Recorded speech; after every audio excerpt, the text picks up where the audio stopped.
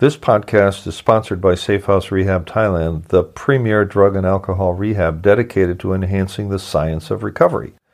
First, a plug for my sponsor, who has given me the opportunity to help the families and loved ones of alcoholics and addicts better understand the nature of the disease and what they can and shouldn't do about it, shouldn't try to do about it.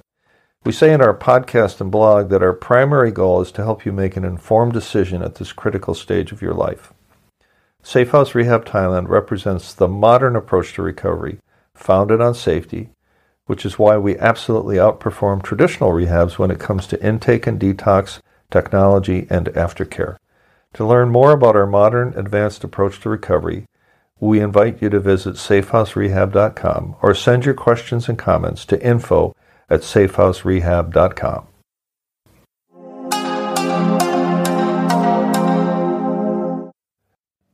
Hi, Bruno J. here. Today I want to bring back Tony. We've met him before. He's a terrific young man with over 4 years of continuous sobriety. He's from the UK, as you'll hear soon. Today, I want him to share his insights in 3 areas. One is, and we'll take them one at a time as we go through this interview. One is the role of the family before and after recovery. Second is the role of the rehab in his sobriety and his wake-up call, if you will. And then what he does today, not only to stay sober, that is, not relapse, but way more important, how he can now live a life that's for real, happy, joyous, and free. So, welcome back, Tony. Hi, Bruno. As I mentioned earlier, why don't we start with the role of your family before and then after recovery? So the first thing that I would like to start off with is, first initial reaction or noticeable reaction comes or tends to come from the people you're closest to and with, whether that be your wife, your girlfriend, your husband, your boyfriend, your brothers, your sisters, your parents, your uncles, your aunties, and so on and so on. They tend to be the people who know you the best, and they tend to see that something is not quite up with you. Okay, so let me ask you then, something not quite right. What do they have any suspicions about what was going on? So let's take it onto me in my perspective. That's what I want. It's my mother knew instantly. My relationship with my mother is similar, that we can make eye contact from 10, 20 meters away, and she will be able to pick up if something's different with me. Did she know what it was? She knew instantly from my behaviour and my thinking, my speaking, my behaviour and my doing. She knew instantaneously that something was wrong. At first, perhaps she didn't know what exactly. That's what I'm asking. And then for me, with alcohol being the primary, it's not too difficult to smell or see it, despite how you disguise it. So she connected the wrongness with your drinking. Is that correct? Indeed, yeah. Okay. Yeah, my mum did straight away. So I think at first they don't really realise how far the problem's escalated until it's already escalated to a point where it's becoming unmanageable. I was trying to hide it, and I was trying to be clever and sneaky about it. Okay. This is after you graduated from university? Yeah. And you were how old at this point? Let's say the last year of your using. My last year of my using, I was 26, 27. Those are the last years of my using. Okay. Before that, the thing is, I always drank from 18, and it was perhaps sometimes excessive. However, it was never noticed or described as problematic. How do you define, just out of curiosity, now we stumbled into it, how do you define a functioning alcoholic? Because I've heard that term applied to me a bunch of years ago too. Yeah, I think many people have different sort of ideas. Everyone's got their own opinion as to what this is exactly. In my opinion, a functioning alcoholic, if you're consuming an awful lot of alcohol, whether that be exceeding the regulated guidelines by, let's say, times 5 or times 10 a day, daily, however, still going about your business and not actually causing any problems or interrupting your lifestyle, your routine. Disruption to the workflow. No disruption to what's happening around you. And just going about this, I know many people who do that and have been doing so for years, and I could say, yes, I classify them as functioning alcoholics. Okay. That was a departure. You were talking about... Yeah, so my family. Family instantly they picked up something was wrong. After a prolonged period, my mum and my dad not so much, but my mum instantly wanted to intervene and help and see how she could help me.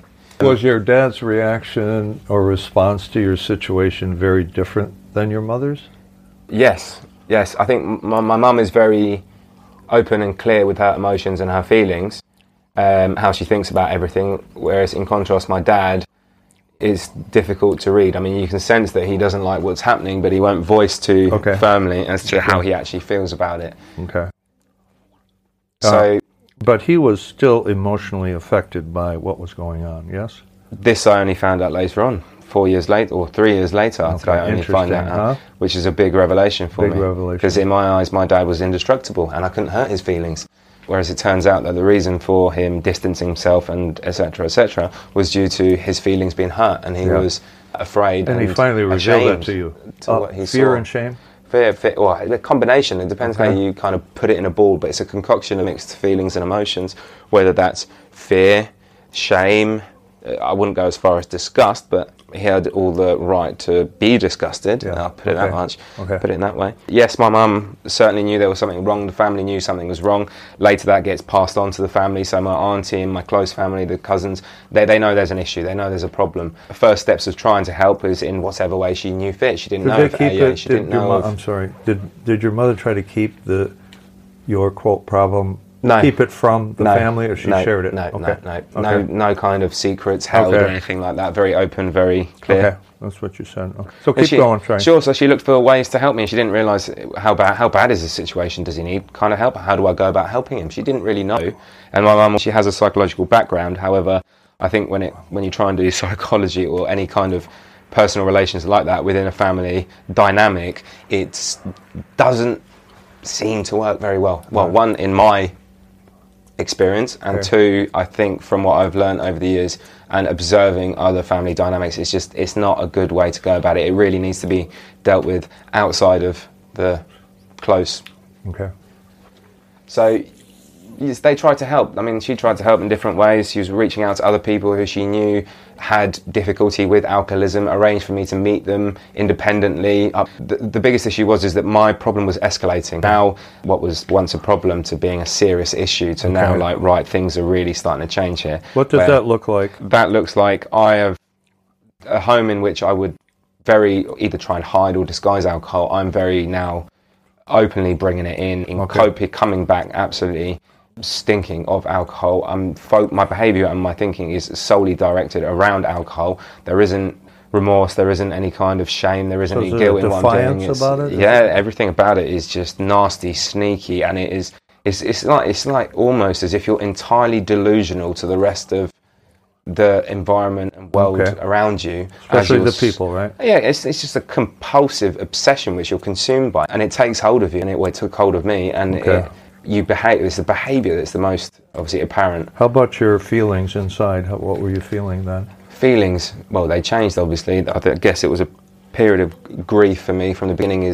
I drank always just on, I don't know, because I had good feelings or happy feelings or excited feelings, and then the pivotal point for it was when I'd started drinking, not for those reasons, however on a different emotion, which was pain, anger, disappointment. As soon as I started drinking on that emotion, I was trying to numb the feelings. I did not like the feelings, so I wanted to be rid of the feelings as such. And that was my coping mechanism, and as such a strategy to not feel. That was the purpose of the drinking. Strategy to not feel. Yeah. Okay, got it. And as that progressed, I became more and more distant from everything that can be considered normal to a normal person. All right.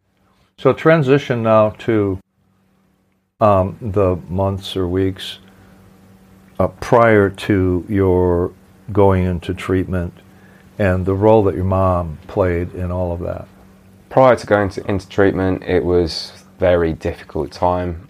So things at home what got you in the first time into a treatment facility? I think the first time, 100%, the reason why I went into that facility, I had enough. I personally had enough of the pressures that I was getting from my family around this. So you caved, in other words. My whole reason for going in was, right, if I do this, or however, 4 weeks, or I wasn't thinking 3 months, this will silence or shut my family up. Okay. And then I can go about my business. Okay. I Get commit them to off what your they back. want, and that is it. Exactly Okay. that. Yeah.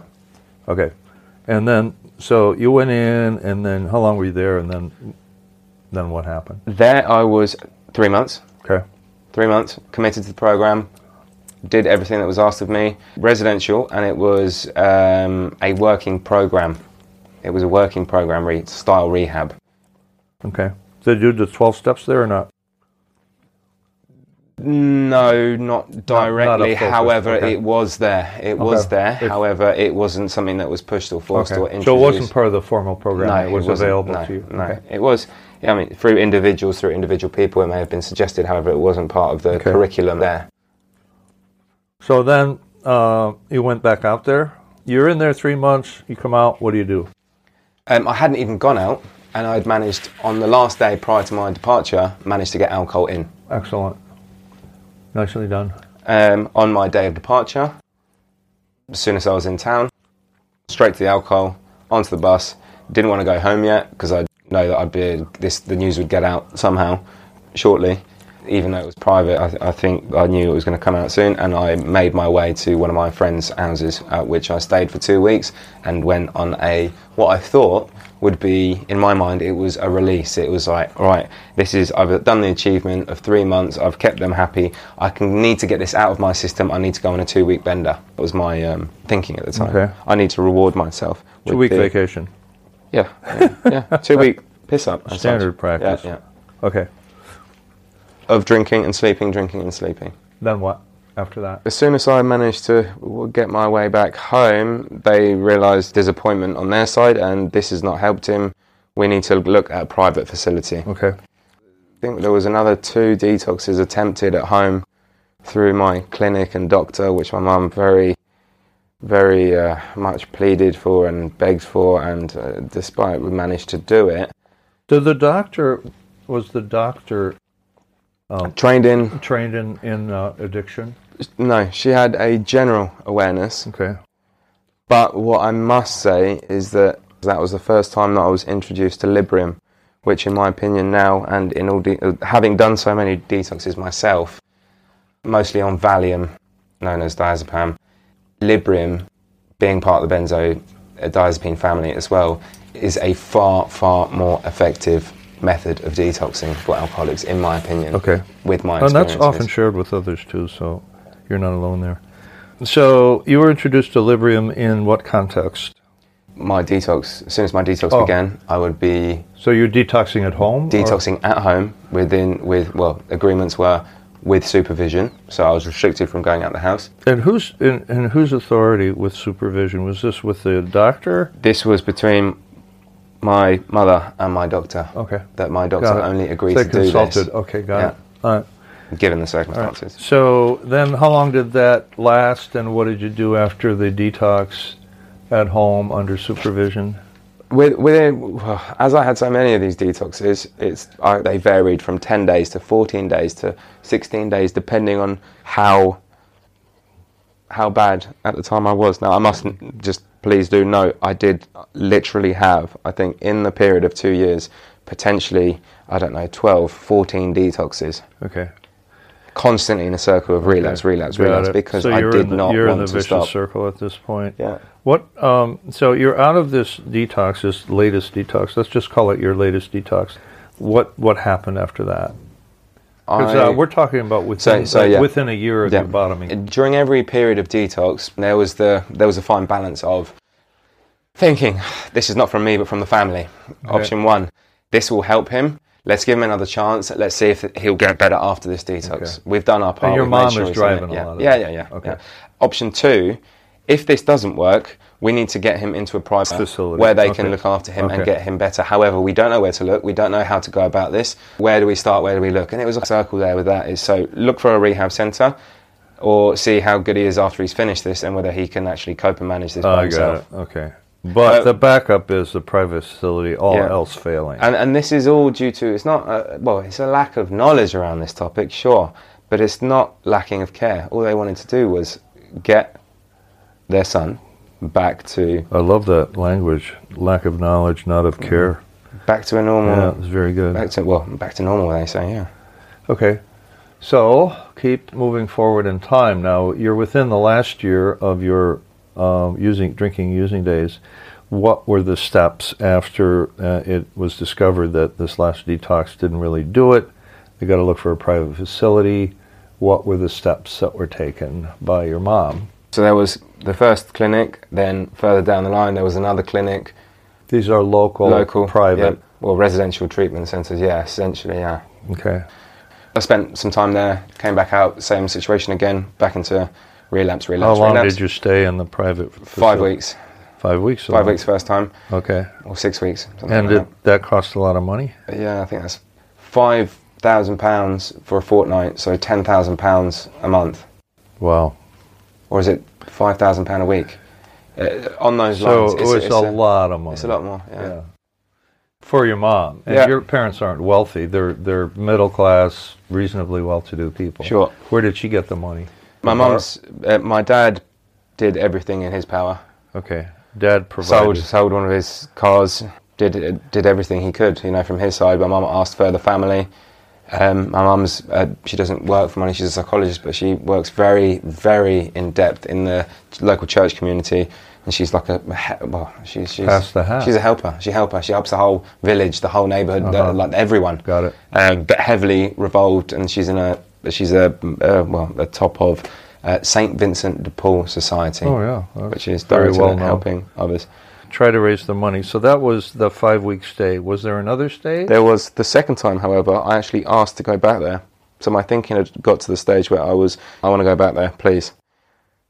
That was part of my process. The thinking was... Do you remember the name of it offhand? Of the actual clinic? The clinic, yeah. The clinic was called Castlebury Court, which is in Watford. All right. Prior to that, it was Yeldall Manor in Reading. Got it. So you asked to go back because... What prompted you to ask to go back? What were you thinking at the time? Hard to say. Okay. However, I knew I wanted to go back there. Okay. All right. You felt... Compelled to go. Compelled to go? No, I genuinely, I wanted to go back. I was comfortable there. I think part of it was because I'd been there before. Okay. And I was familiar with the place. I knew what I was expecting. Right. And I didn't actually hate or dislike my time in there too much. I adapted to there quite easily. So I was like, rather than going somewhere else, I'm quite happy and content going there if I have to go again. All right. But I think what was changing is that I was beginning to understand and actually realise that I need some help, and it was slowly edging towards, I don't want this anymore. Okay. And now I myself, I'm not sure how to go about this. I've kind of started realising that I can't do this on my own, that I am vulnerable, and most importantly of all, that this alcohol, it's got me. It's got me, and it's got me in a right sticky situation where I can't get it out of my system. I can't get rid of this. On your own? On my own. I tried to cheat it. I tried to do it, in my mind, the clever way. I tried to outsmart it. I tried to bargain with it. It did not work, no matter what I tried. And I think my learning curve was that I did everything to... So you were trying to quit yeah. And again, that's another process. Again, it's a different kind of process of...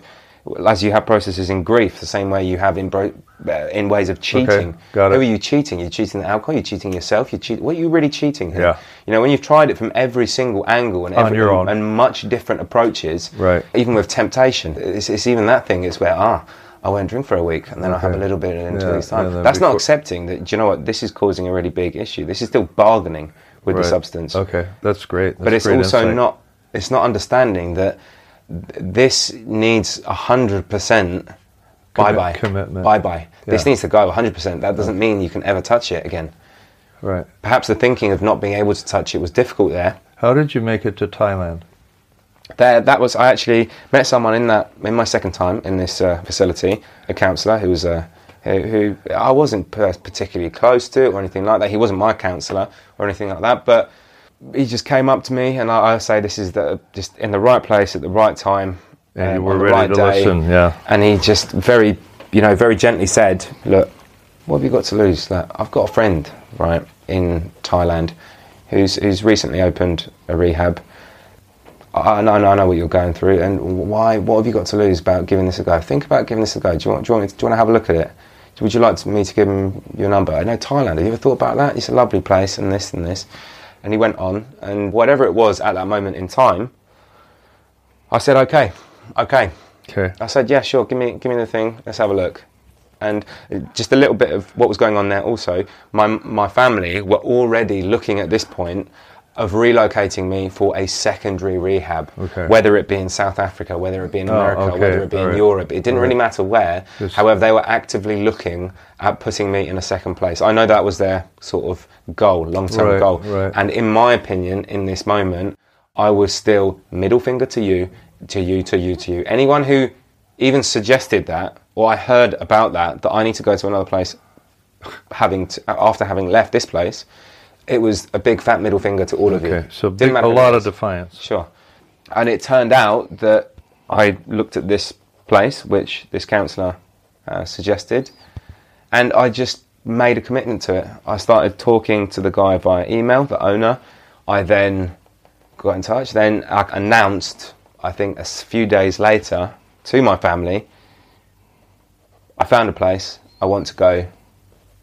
Okay. And that was as far as it went, I think. And then everything from there went very quickly. Okay. I finished after 5 weeks in this rehab.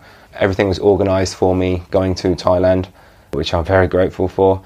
And from that rehab, I left. I went home. I packed a bag. I did not sleep at home. This was all done in a space of one day. Right. Packed a bag, got to the airport, got on a plane, came to Thailand.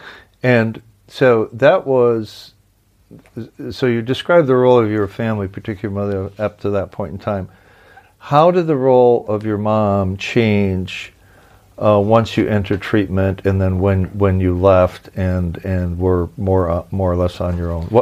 What changes took place with your mom and with your relationship with your mom and your dad, for that matter? Point in time. Right now. They were in a time, prior, they were in a time of desperation, frustration, anger, exhaustion, of just completely lost with what to do, and just tested and pushed emotionally under all spectrums of everything. And it was difficult, absolutely. During the actual process of being in treatment, there was relief, there was hope, there was believing that this is the right decision and wishing that this is going to be the solution. After having failed over and over and over again, I think it's only fair to say that all those initial feelings are distorted as such. However, the hope remains, believing that your loved one, your son, is going to get to where they believe that he should be able to get to. It's just everything's being tested and pushed. And then my dad not so much, but my mum and the other family want to be aware of, is there any progress? Is there any healing happening? Is there any change? Are there any results? Impatiently. How often was your mom in touch with the treatment center? I would fairly say easily every couple of days, if not a week later on, after it slowly. She understood there was a process to that as well. So that was that. And then obviously upon exit, each time, from 1, 2, 3, 4, 5, 6, 7 times, there's expectation. There's the expectation of this. And then this is, again, I mean, now looking back at it and understanding the whole sphere of recovery as such, and how families play an impact into everything, is my parents were not aware. They didn't know what to expect. They didn't know too much themselves. As we talked, having knowledge of the whole disease, the problem, the addiction side of things, that it was their natural, normal human response, was to have the expectations that I'll come back and I'll be changed and this, that and the other. Whereas what we learn is that it's not that simple. After time and time and time of failure, all those expectations of hope and enthusiasm are slowly stripped apart, less and less each time. Yeah, up and down. Yeah, but I think with the final time, let's say, the time I really did get clean, things changed for me, and I committed to my recovery and the actual permanent change. What made you commit? What made me commit? Yeah. What made me commit? It was... You didn't want to be like that anymore? No, it's how that's phrased. This is where it happened. What happened for me was, of course, I was pushed into these rehabs. I was pushed into there. However, I needed to be pushed. I had to be pushed because on my own, I would never have gone. Okay. Without the help of my family and friends or critical help point. me, I wouldn't have got there. Zero chance. Now, each time, this whole process and this 3-4 years being kind of now you look at it that were taken from you, Right. You're in a circle of doing nothing. You're not achieving anything. You're just completely lost in limbo. Right. And eventually you get sick of it. You get sick of it. Slowly, and you're aware of it. Then you get kind of the urge to, yes, I do want to change this. However, I was still unaware of how to go about it. In all honesty, after having departed the clinic for the second or third time in England, coming to Thailand, whether that be 5 weeks clean and then arriving here still okay and experiencing what I experienced here, I felt that very shortly after arriving in Thailand, I had a small taste of what I could say is happiness. I received a taste of happiness, which was enough to spark something, an emotion and a reaction for me. I got this and I was like, ooh, what is this? You know, I like this. And I wanted more of it. Did you connect happiness with freedom? Or was it just a good feeling? Perhaps. Okay. Perhaps. All right. Did you feel the obsession lifting at that point?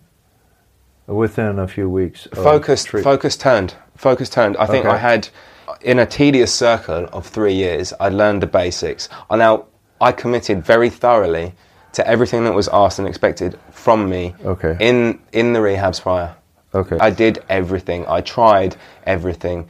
The problem there is that it's not that I didn't know what to do. It's just my thinking was still focused and interested on not stopping drinking, Okay. but finding how to drink sensibly. That was my thinking Right. pattern. Got it. Everything else that was actually asked of me, I did. So when you made that turn, a commitment, would you call that an act of surrendering your old ideas and surrendering to a new way of thinking? Is that an accurate way to phrase it? We say that we say this and we hear this, and I really do believe this as well, which is the change has to come from within. What that change is, the individual knows. You know when that happened. How to describe that is, it's not that it's difficult because I can try and put it into words. But let's talk about you. I saw that this was time for me. I knew that this was time for me. I tried. I had a general understanding of what is expected, and I was willing to accept and, as we say, surrender to say anything that will make this better. Okay. And I'm now committing to this. It's no longer I am going to try and figure out a way of how to drink sensibly. That's a very important But I'm thing. going to 100% dedicate and accept the fact that I can't drink again. That is a problem. I don't need that problem. I don't want that problem. And I will do everything that I can and take all the guidance I can receive in order to show me and teach me how to live without this, please. Can you also talk about how, for many of us, I think almost all of us who are recovering, the idea of one day at a time really lifts the burden of having to quit forever? I think that one day at a time is a very, very clear and simple way to go about containing the fragile mindsets which are erratic. Okay. And what I mean by that is that if you do keep it in the day, you really do have to focus on just for today. You don't need to dwell in the past. You don't need to live in the future. You need to be in the today. It's what do I need to do today? When I say, look, I don't need, it's less related to addiction. It's about not using a substance, not drinking a substance. Only for today do I know that I do not need to drink. Right? That it's doable, it's realistic, and you're in the present. It's not about worrying about what's going to happen tomorrow or the day after, the day after, the day after.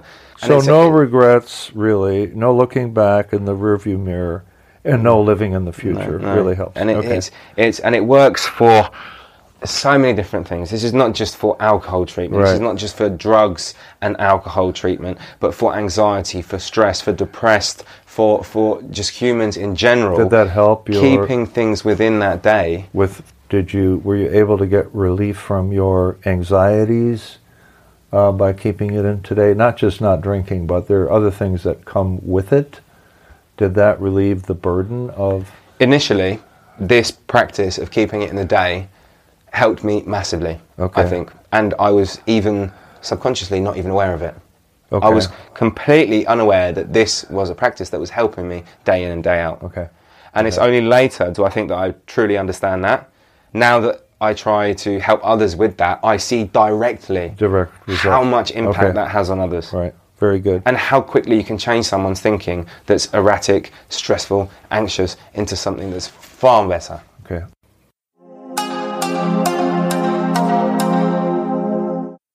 Tune in next week for the next episode of Busting Addiction and its Myths, where we now have our weekly episodes titled by topic for you to search and download at your leisure, all in the interest of busting some myths and bringing you the truth about the face of addiction and alcoholism today.